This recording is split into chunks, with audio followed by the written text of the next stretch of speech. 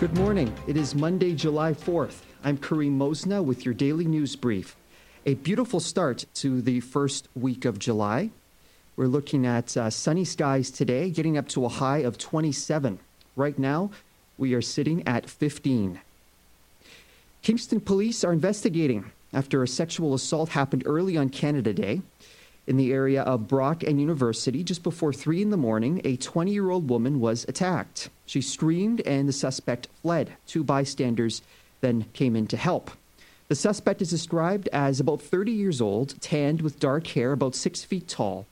At the time of the incident, he was wearing gray cargo pants, black boots, and a light-colored T-shirt. Kingston police are looking to speak with the bystanders and anyone else who may have information.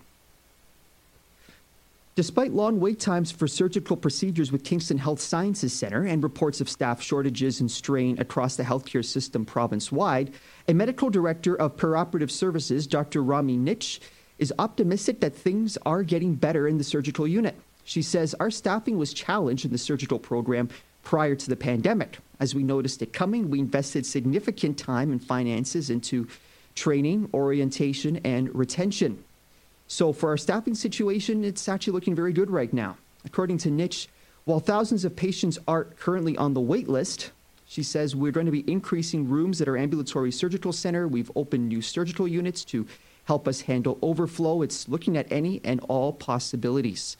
My full conversation with Dr. Nitsch is coming up this afternoon at 4:30 on The Scoop here on CFRC. And the Marine Museum of the Great Lakes is offering free art classes to all, thanks to a $12,000 grant from the Kingston and Area Community Foundation. Programs and Communications Manager Michelle Clarebut says the classes enhance appreciation for the Great Lakes and it's a chance to learn about local history.